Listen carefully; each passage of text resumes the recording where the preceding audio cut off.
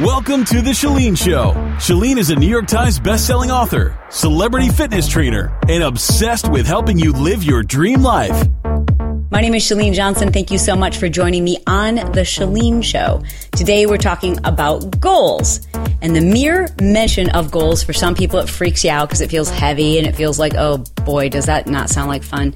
So I want to make this really simple for you today and exciting and fun and light and actionable. Today, I want to talk to you about a very critical step that most people leave outside of their goal setting. First and foremost, you have to know this. Your goals need to be in writing. First of all, goals need to be measurable, meaning that it is not in your best interest to set goals that are vague, like, I need to get in better shape. I need to build my email list.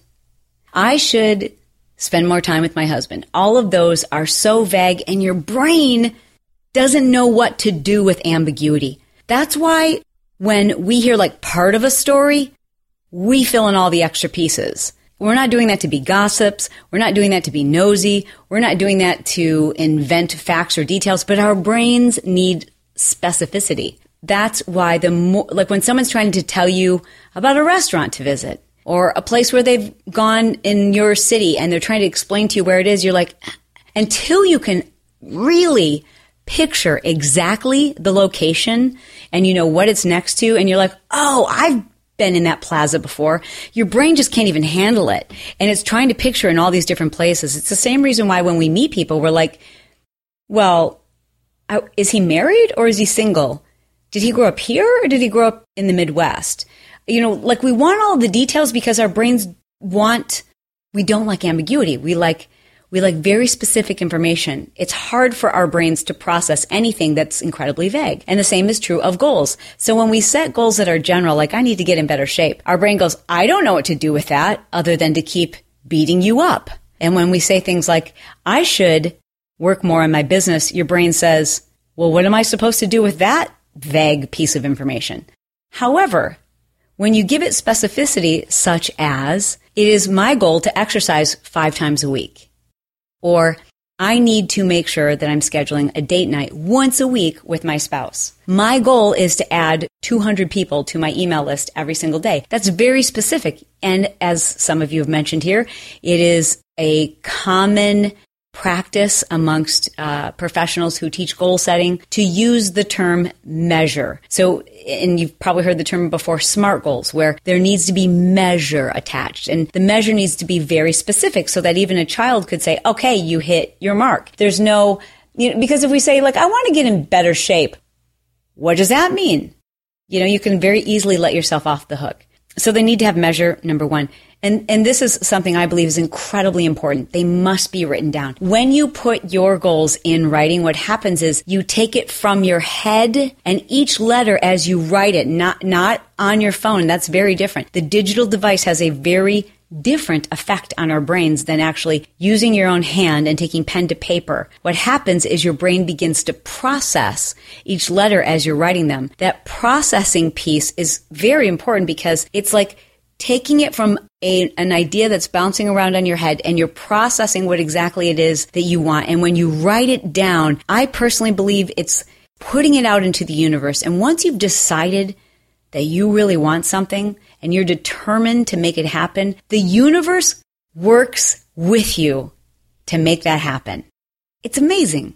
Goals should be fast approaching and bite-size. I used to for many, many years, and even in my book, Push, I taught the concept of teaching a system of goal setting based on 12 months. Just, what do you want to have? What would you like to say you've done in the next 12 months? But I don't do that anymore. And that is because I have practical experience working with thousands and thousands and thousands of entrepreneurs. And I have very specific personal experience working with a handful of very successful entrepreneurs in our private coaching and mentorship group, where we were able to experiment with the length of time that goals, how quickly people could achieve and what they were able to accomplish if we were to set shorter term goals. So what we found in the last 3 years of experimenting with this and our case studies is that the people who had the most amazingly fast, exciting success were those who were able to set their goals every 90 days. We've experimented with once a week goals. We've experimented with every 10-day goals. We've experimented with every 6 months and 12 months. 90 days happens to be that magic number for us. And again, we've practiced this year after year, and just about every increment you can possibly imagine in 90 days works. So I like them to be fast approaching. I like them to be goals. I suggest that they be goals that are just outside of your comfort zone. So not like ridiculous goals. And also, it doesn't make any sense to set a goal that you're already on pace for. That's not a goal. That's a check mark. A goal is something that's like, this is scary. It would be amazing, but it's going to take some courage for me to even speak it out loud. It's not going to be simple. And that's what I want you to do today, is to set a 90-day goal. What type of goals should you set? I personally believe that at least 3 of your goals should be related to an area where you feel, after you've done an assessment of all areas of your life, your health, your mental health, your physical health, your environment, meaning your car, home, closet, kitchen, like where you hang out, your office space, your romantic relationships, your personal relationships, that means friends and family members, your hobbies, or what I like to call your joy goals, like goals that you do just for joy, your spirituality goals, your goals related to your purpose, your financial goals, and I think I've missed one other, but all of those areas you want to take a look at them and decide, okay, well, where am I kind of missing the mark? Not what's most important to you, but where, when you think about that area, you're like, oh man, I should be doing a much better job. I should be doing a much better job in this area. And once you've decided what that area is, then I want you to set at least 3 of your goals related to that area. The remainder of them, I don't care if 5 of them are fitness related and 3 of them are financial. It doesn't even matter to me if, 7 of them are all in the same category. That's up to you. It's got to be exciting, but at least 3 of them should relate to an area you personally believe you've missed the mark and you know you could and should be doing better, right?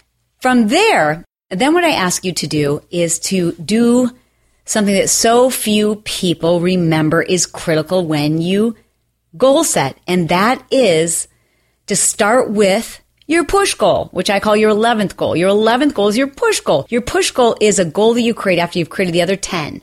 And it's a goal that you're like, if I do this, most all the other goals on my list will take care of themselves. Either that or it's neutral to it. So let's say, for example, most of my goals require that I'm making more money and that I'm working less. Well, then I've got to set an 11th goal that makes all of that possible. However, that 11th goal may be neutral as it relates to, say, my pure joy that I want to paint once a week. So, but that push goal should have an effect on the goals that you have, which are either financial or related to your stress, etc. Setting the date. So once you have a list of 10 goals, cool. Then you're setting your 11th or your push goal, right? And if you don't understand any of that, don't worry about it. I can teach it to you for free. Yes, Smart Success is closed, but still open is, and always open, it's always free, is my 30-day push program. It's 30daypush.com. It's free. And I teach you in much greater detail how to set and achieve your push goals. So if you've done the 30-day push many years ago, I would suggest going back and doing it. If you're a Smart Success student, stay right where you are. You don't need to do 30-day push. 30-day push is kind of like an on-ramp for Smart Success. But Smart Success, we're going to cover all of that and more. So you're good. Trust me, you don't need to go anywhere else. I got you covered. But once you have decided on your push goal and you've said, this is what I know I can accomplish in 90 days if I am determined. Here's the piece that most people miss. They say, I want to do this thing. I've set a goal of doing this, and they don't set dates by which each step should be accomplished by. So they'll say, in the next 6 months or in the next 90 days, I want to launch a new program. Well, that's great. You said 90 days from now, but do you know the exact date? Because you need to know the exact date. And then really, honestly, before you can even set the exact date, you need to know, because you can't just throw a dart at a wall and say, I'd like to do that in 90 days without first knowing what does it take and how long are each one of these steps going to require. So once you've decided on your push goal, you must reverse engineer it. The reverse engineering process is simply a brainstorm. It's simply brainstorming. Have you ever done a complete brainstorm of a pretty big idea or project? Do you want to do one with me right now just to see what it looks like? And I haven't prepared anything. I can just show you how I do this. You want to do it? Let's just pretend, hypothetically, that you want to create an ebook, and you want this ebook to be an Amazon bestseller. Okay, so I'm going to write that goal in the next 90 days. This is how I do a reverse brainstorming session. I have not done this before. So this particular exercise, I haven't thought about creating an Amazon bestseller before. I have a New York Times bestseller. That's a different list. That's a much different list. But if you want an Amazon best ebook, so this is just an ebook, and this means I'm going to self-publish it. So I'm going to write down ebook self-published. Now, here's my process.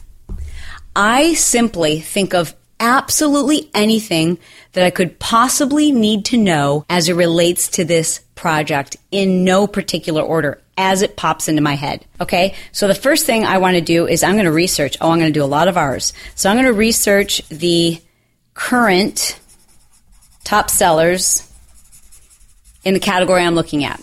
And I'm also going to look at, underneath that research, I'm going to look at length, title, price, content, author, their promotion, their platform, their audience.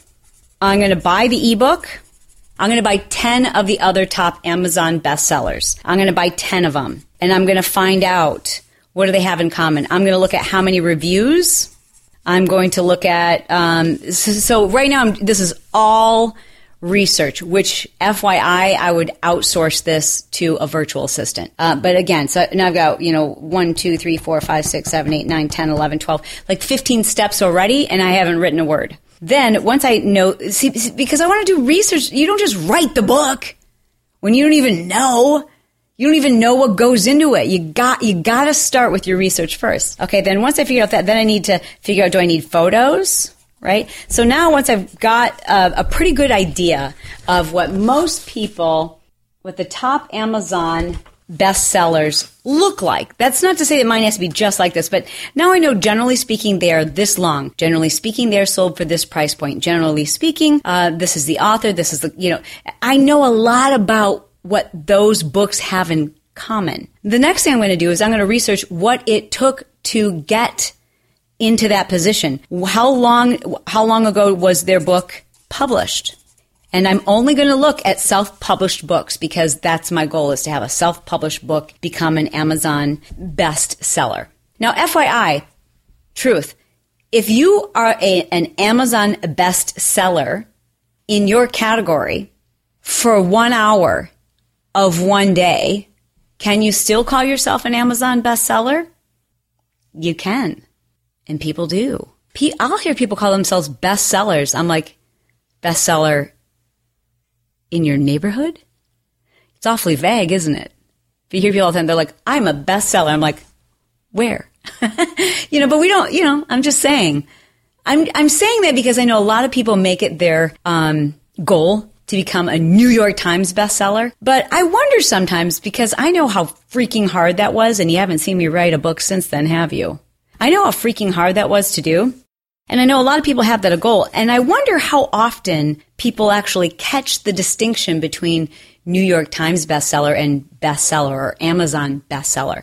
And I might add, you've never heard me say I was a number one New York Times bestselling author, because I wasn't number one. That was my goal. We didn't hit it. It was my goal to become a number one New York Times bestselling author. Didn't hit number one, hit the list. And that's great because it's still on my resume. Now, what's the next thing I have to do? Now I need to write my book, okay? And I need to record audios of my book. Then I have to research how many pages, 10 minutes of my audio recordings. So if I have a 10-minute audio recording, how many pages does that equate to? Because that's going to help me figure out how much I need to record. Because that's my preferred method. So I'm going to audio record it, and then I'm going to have someone that I work with, a VA, take my transcript and fluff it up and proofread it for me. Okay, then I'm going to find a a writer. Sometimes these are called ghost writers.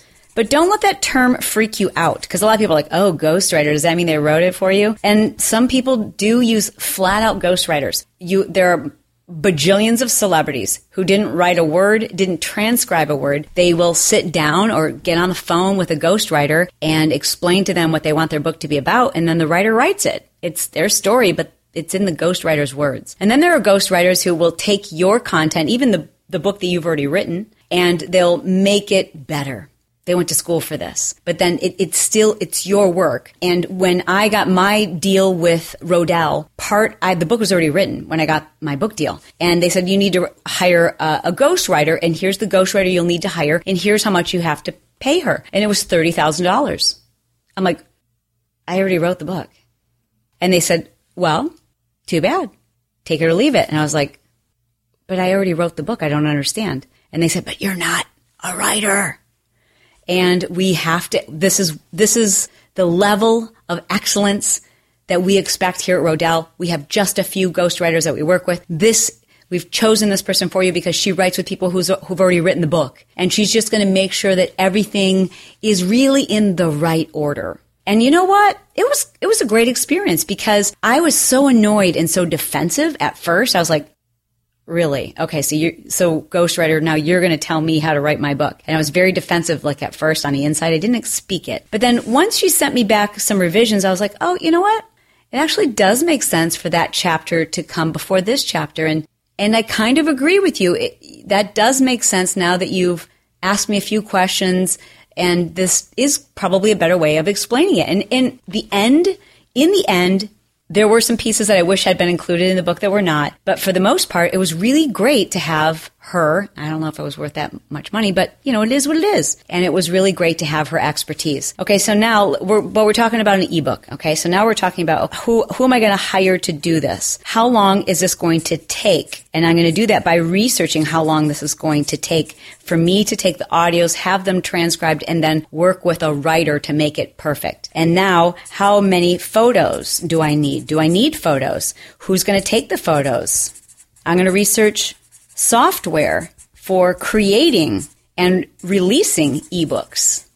I'm going to purchase the software. I'm going to look into consultants, because consultants will always save you money and find the shortcut. I'm going to look into consultants who do this and have a track record of getting people on the Amazon bestseller list, and I'm going to interview them, and I'm going to weigh that cost, and I'm going to figure out how much email marketing needs to be done in order to build up a list of people who are excited to buy my book when it releases. Then I'm going to create freemiums. And I'm going to create 2 or 3 freemiums that relate to the topic of my book. And I'm going to look into lead pages and creating opt-ins for those freemiums. I'm going to research and find out approximately how many people do I need on my list in order to believe that I have enough people to launch the book. That's the piece that's going to tell me when I can set the date for this goal. So even if I finish all of these things on here, if I've set a goal of doing this in 90 days, yet one of the tidbits of information that I uncover, in that tidbit, it is revealed to me that I need, just hypothetically speaking, 100,000 people on my email list in order to hit the Amazon bestseller list. And I see this and I'm like, 100,000, I can't get 100. There's just no way I'm going to be able to reach 100,000 on my email list in the next 90 days. I do, however, believe that I could do it in the next, say, 6 months. Now I can set a date. I can set a date for my book to hit the Amazon bestseller list. All of these other pieces, which are brain dumps, right? All of these other pieces, these all need dates on them too. Because if I don't put a date on them, guess what I do not have? I do not have urgency. Let me tell you how important dates are. Dates make your promise public. When you say to yourself, I need to do this soon, the only person you'll ever be letting down is you. But when you set a date publicly for just even one of these things on this list, what you're doing is making yourself accountable to everyone else.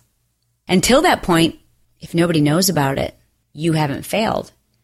And you've let no one down except yourself. No one thinks you're a flake because nobody knew about it. Dates make us feel urgency. we are best in our 11th hour, aren't we? Like if I told you, listen, you've got the rest of the week to think about something that you want to do in the next 90 days, well, you'd take the whole week to figure that out. But if I said to you, all right, you've got exactly 90 seconds to decide on a big goal that you'd like to accomplish in the next 90 days, you'll do it like that. We like fast approaching deadlines. We work best under pressure. We work best in the 11th hour. Every step of your goal, however, needs a date attached, and the date has to be made public.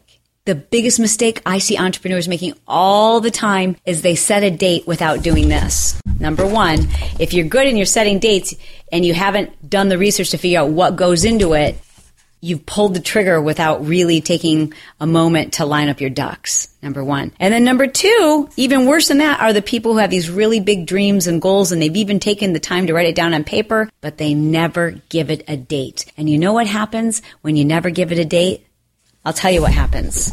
When you never set a date for that big dream that you have that's going to change your life and take you to the next level, right? Do you know what happens if you don't? Life gets in the way. Life happens. Things come up, and then everything else and everyone else becomes just that much more important than your big goal. Ladies and gentlemen, it has been an honor. Thank you so much for being here. Love ya. Promise, I'll be back. I mean it.